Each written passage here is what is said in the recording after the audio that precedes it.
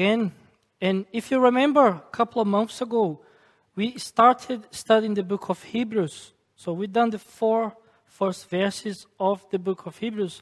And today we're going to continue our study in the book of Hebrews. And we're going to study the whole chapter 1. So if you have your Bibles with you, please open in Hebrews chapter 1. And we're going to read the whole chapter, 14 verses.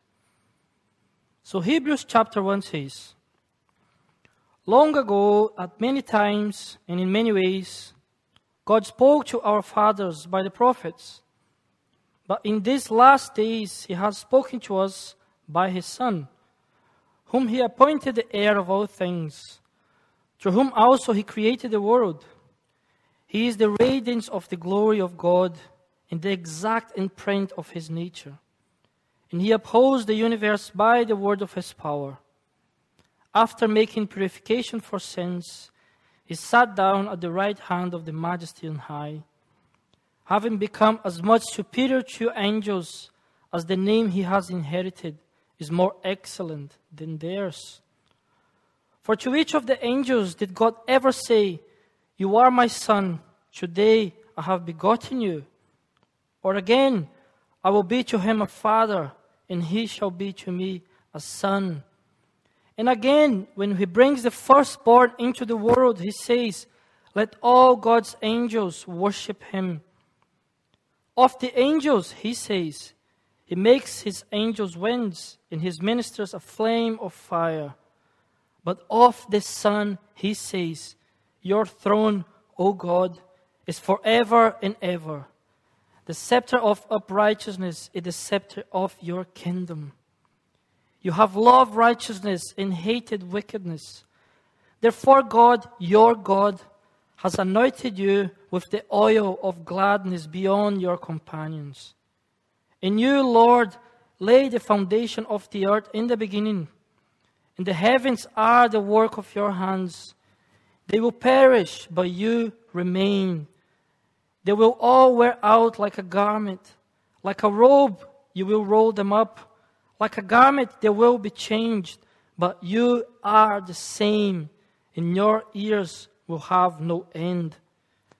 And to which of the angels has He ever said, 'Sit at my right hand until I make your enemies a footstool for your feet'? Are they not all ministering spirits sent out to serve for the sake of those who are to inherit salvation?" And we ask God to bless the reading of His Word.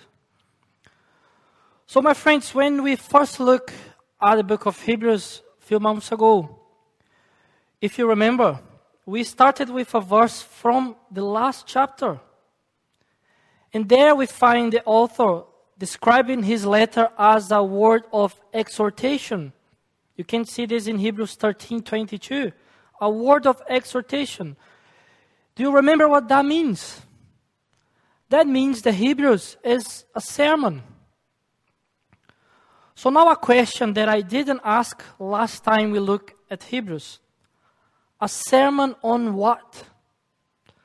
A sermon always has to have a basis, right? Sometimes, as one of my friends put it, there are sermons in search of a text, but I don't think that's the case here. So what is the text or passage that the author of Hebrews is explaining? And let me answer this question by pointing out you to the Greek Bible. And don't you worry, I'm not going to speak Greek here because I can't do it. But at the end of the Greek Bible, there's an index of Old Testament passages that they are quoted by the New Testament. So take a guess at what Old Testament passage is quoted more often by the New Testament than any other passage. And let me lay out some possibilities here. What Genesis 2:24 says about a man leaving his father and mother and being united to his wife is quoted quite a lot in the New Testament. Same with Deuteronomy 10:17, which tells us that the Lord your God is God of gods and Lord of lords. Another very popular Old Testament passage is 1 Kings 22:19, which says, I saw the Lord sitting on his throne with all the host of heaven standing around him, on his right hand and on his left. Psalm 47 verse 8 is highly popular in the New Testament too. So again, what Old Testament passage is quoted more often by the New Testament than any other passage? And the most popular passage is Psalm 110. And the second most popular passage is Psalm 2. And both Psalms are quoted repeatedly by the book of Hebrews. Both are Psalms about the reign and rule of the Davidic king. However, in these last days, as Hebrews 1 verse 2 puts it, the Psalms look past the Davidic king to the Messianic king, to the ascension and reign of King Jesus. So, it is believed that the book of Hebrews is an inspired sermon on either Psalm 110 or Psalm 2 or both of them. Therefore, it should not surprise you that we find both Psalm 2 and Psalm 110 quoted in today's Bible passage. Do you also remember the 4 words or phrases which are vital, which are very important for our understanding of the book of Hebrews? If you don't remember, don't worry, I will restate them for you. 4 words or phrases, they are vital. The first one is better or superior in another translations. Second one is perfect. Third one is eternal. And the last one is once for all. So superior, perfect, eternal, and once for all. And the emphasis of our text this morning is that Jesus is better than the angels. Jesus is superior to the angels. Have a look in verse 4 again. The author puts it, having become as much superior to the angels, as the name he has inherited is more excellent than theirs. Isn't this an amazing teaching? Absolutely wonderful. Hebrews here is talking about a flesh and blood Jesus. A Jesus who took on our flesh. A Jesus who suffered and died. A Jesus who was made like us, his brothers, in every way. And this Jesus, as hard as it might be for some to believe, is superior to the angels. But another question for you, why angels? Why does the author of Hebrews mention angels at all? Why make a point, quite a big point, that Jesus is superior to the angels? So, as the name of the book indicates, the letter in front of us, or the sermon in front of us, is addressed to Hebrews. That is, to Jewish Christians, right? In order to encourage them in the faith. And if you remember again, a few months ago, some of these Christians, in the face of persecution, heavy persecution, they were returning to their old traditions. So Hebrews was written to teach them that the Christian faith is better, is superior in every way than the old practices. Hebrews was written to tell them that Jesus is better than anything else they lived and experienced before. And more specifically, this morning's text tells them that Jesus is superior than the angels. Jesus is superior than the angels. So loved in Jewish theology and mysticism.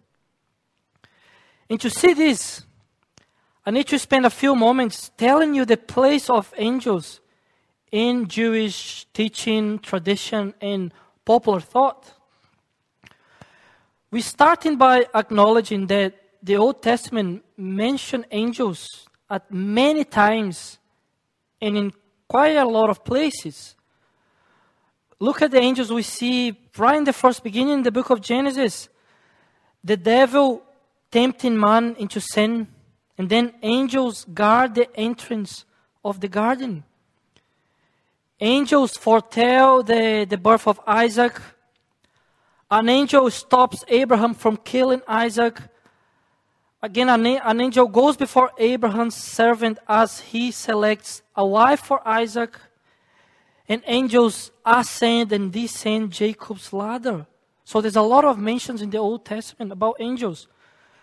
And there's also a whole body of literature which it teaches that the law of God was mediated through the angels.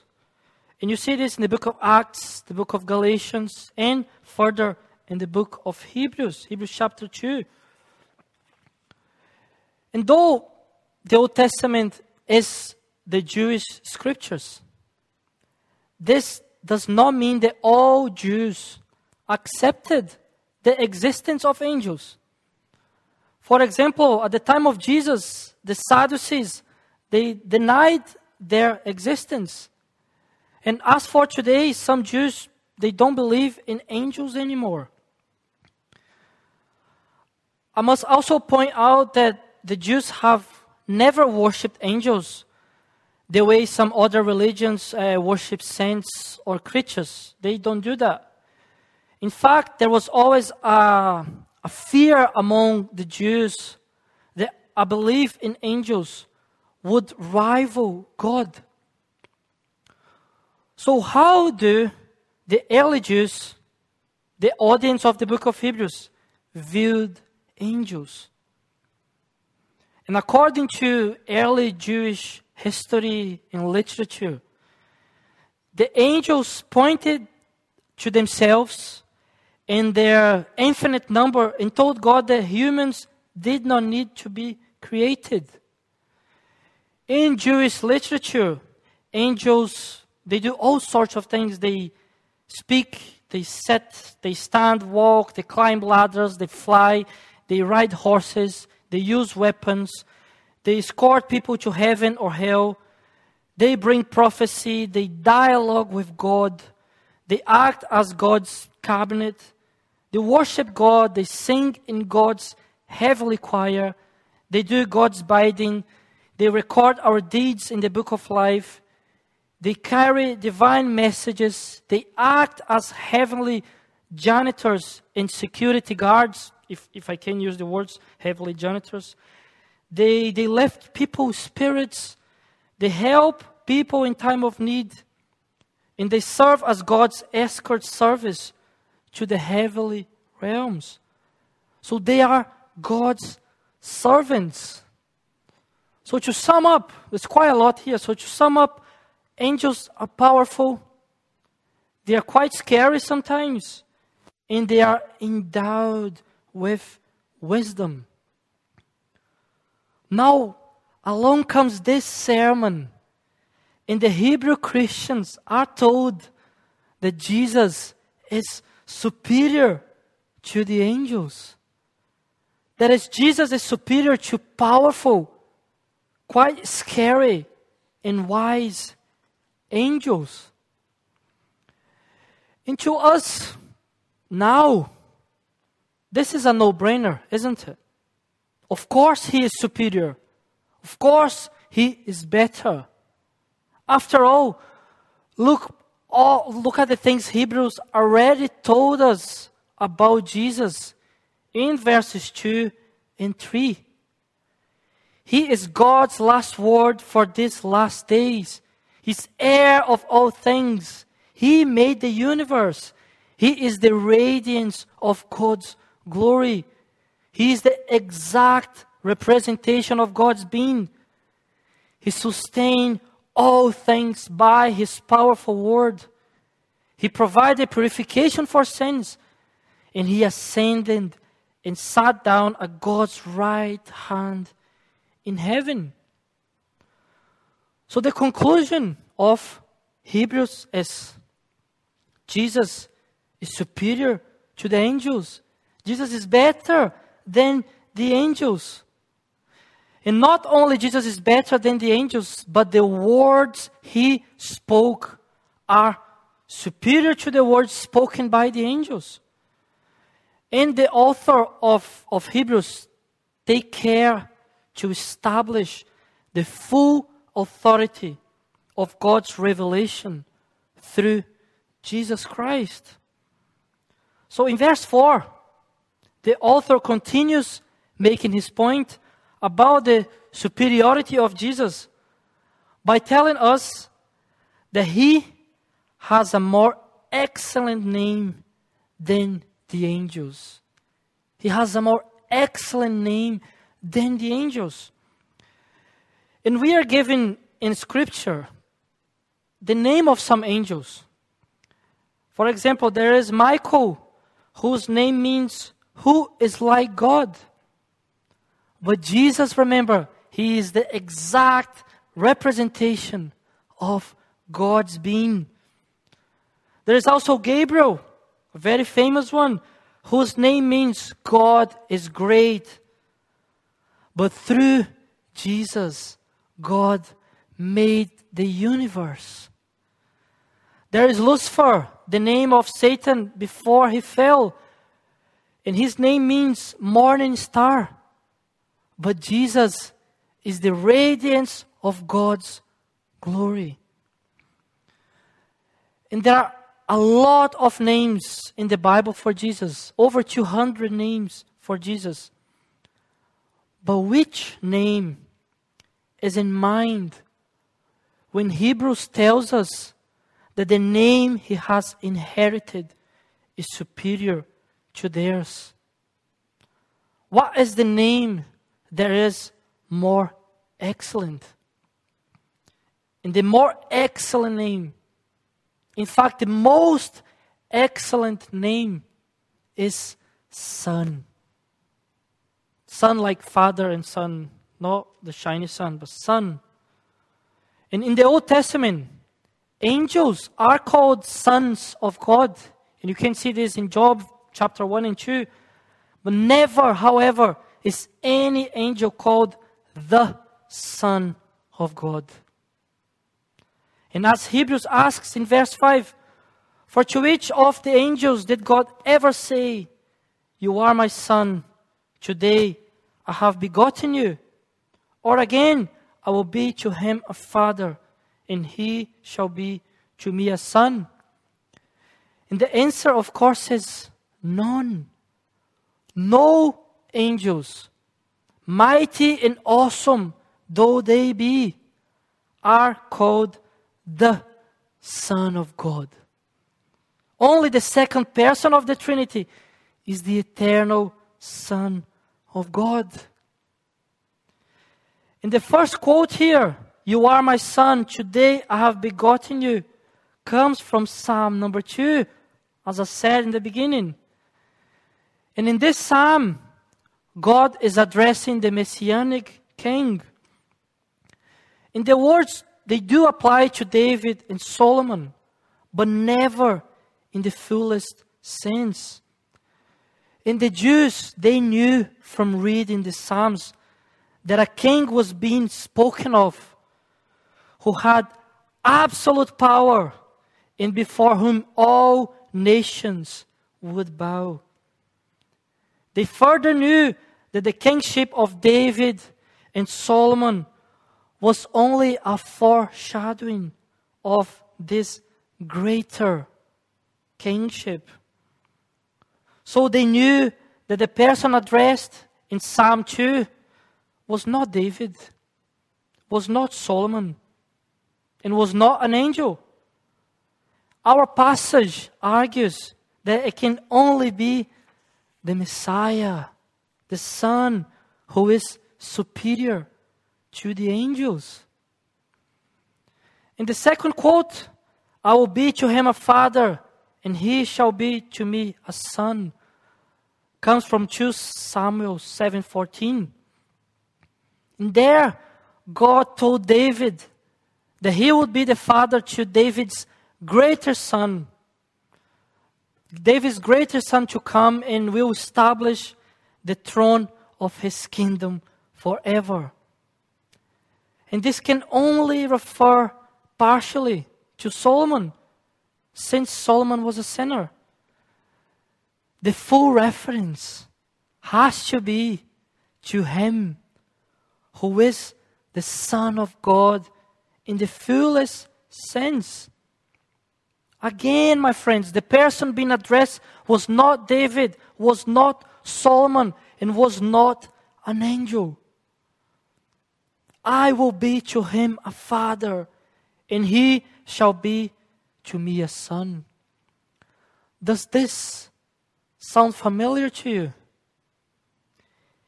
Hebrews would have us to take a close look at Jesus' baptism. Do you remember what happened? As soon as Jesus was baptized, he went up from the water. At that moment, heaven was opened. The Spirit of God descended on him like a dove. And the voice of God from heaven said, "This is my beloved Son, with whom I am well pleased." And we are also being directed here to Jesus' transfiguration. And if you remember what happened, while Moses and Elijah were talking with Jesus, a bright cloud enveloped them, and a voice from the cloud said again, "This is my beloved Son, with whom I am well pleased. Listen to him." I will be to him a father, and he shall be to me a son. Were these words ever said to any of the angels? Absolutely not. These words were said only to Jesus, because he alone is eternal. He alone is eternal, natural Son of God. The point, Jesus is superior to the mighty angels. And in the next session of our passage, Hebrews directs our attention to Christmas Day and to Jesus' superior birth. Verse 6 says, "And again, when he brings the firstborn into the world, he says, 'Let all God's angels worship him.'" Do you remember what happened with the angels on Christmas Day? They were messengers who announced the birth of Jesus.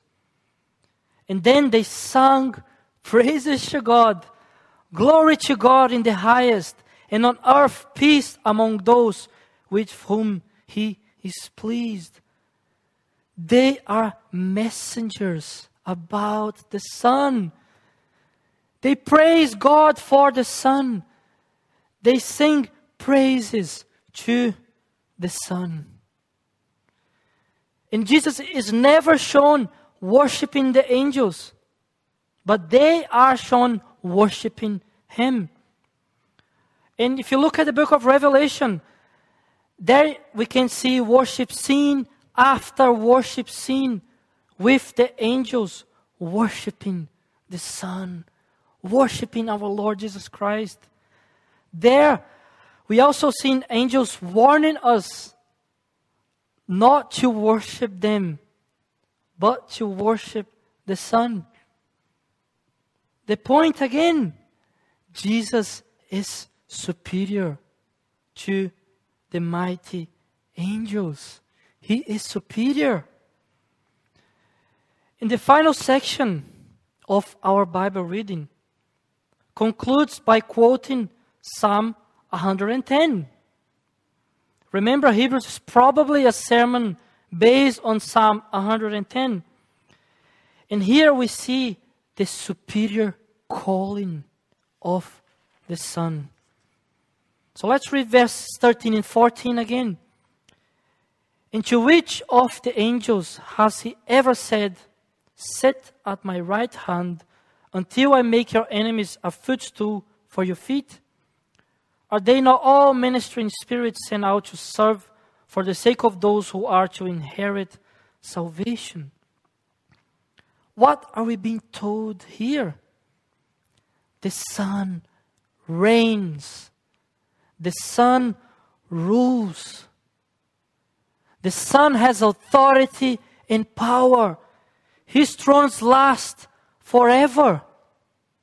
And we know why. Because He provided purification. He provided purification. He died for our sins and was raised for our justification. And then He sat down at the right hand of the Majesty in heaven. So His is the kingdom, power, and authority. As for the angels, they are ministering spirits who serve the throne on which the Son sits, because this Son is superior. So here is the conclusion of the matter. We need to conclude. So here's the conclusion of the matter.